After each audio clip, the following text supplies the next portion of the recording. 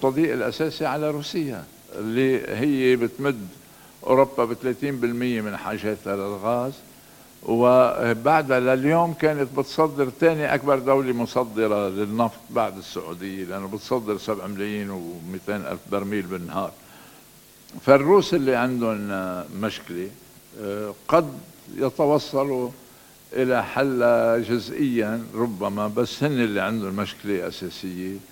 وبلدان إنتاج النفط العربية كلها رح ينزل مدخولها، وبالتالي رح تبتدي تاخذ خطوات احترازية. مثلا في أبو ظبي قرروا زيادة أسعار الكهرباء، قرروا زيادة أسعار الكهرباء بنسبة صغيرة للمواطنين، بنسبة 170% لغير المواطنين، وغير المواطنين أكثر من المواطنين كما بتعرف.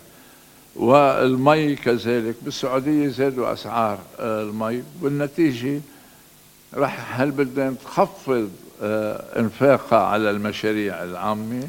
ما بعرف إذا قطر رح تضل مصرة تعمل بطولة العالم للفوتبول وتدفع 100 ومليارين دولار على الفترة الفاصلة من هلأ لوقت ما تخلص الملاعب المكيفة على درجة 25%. يعني فينا نحن نزت مصرياتنا، ما قلنا عليهم، هن عم بزتوهم. لكن أنا بتأمل أنه بين دبي وقطر، هذيك بدهم يعملوا المعرض الدولي العالمي دبي، وهذيك الفوتبول بدهم يكبوا شي 180 مليار دولار بفترة ما في 10 سنين. شو معناتها هي؟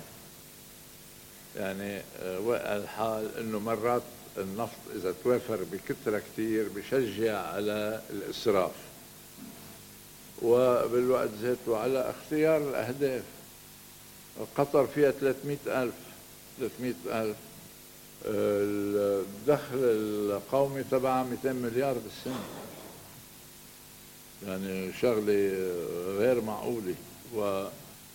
وانفاقها على مختلف التوظيفات، موصلين على 70 طيارة. قطر بيجيها مليون شخص بالسنة، ما بيجيها على 70 طيارة 350 ايرباص، يعني الطيارات اللي بيحملوا 350 شخص.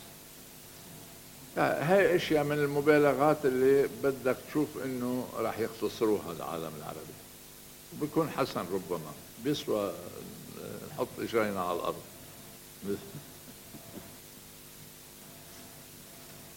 في غير سؤال؟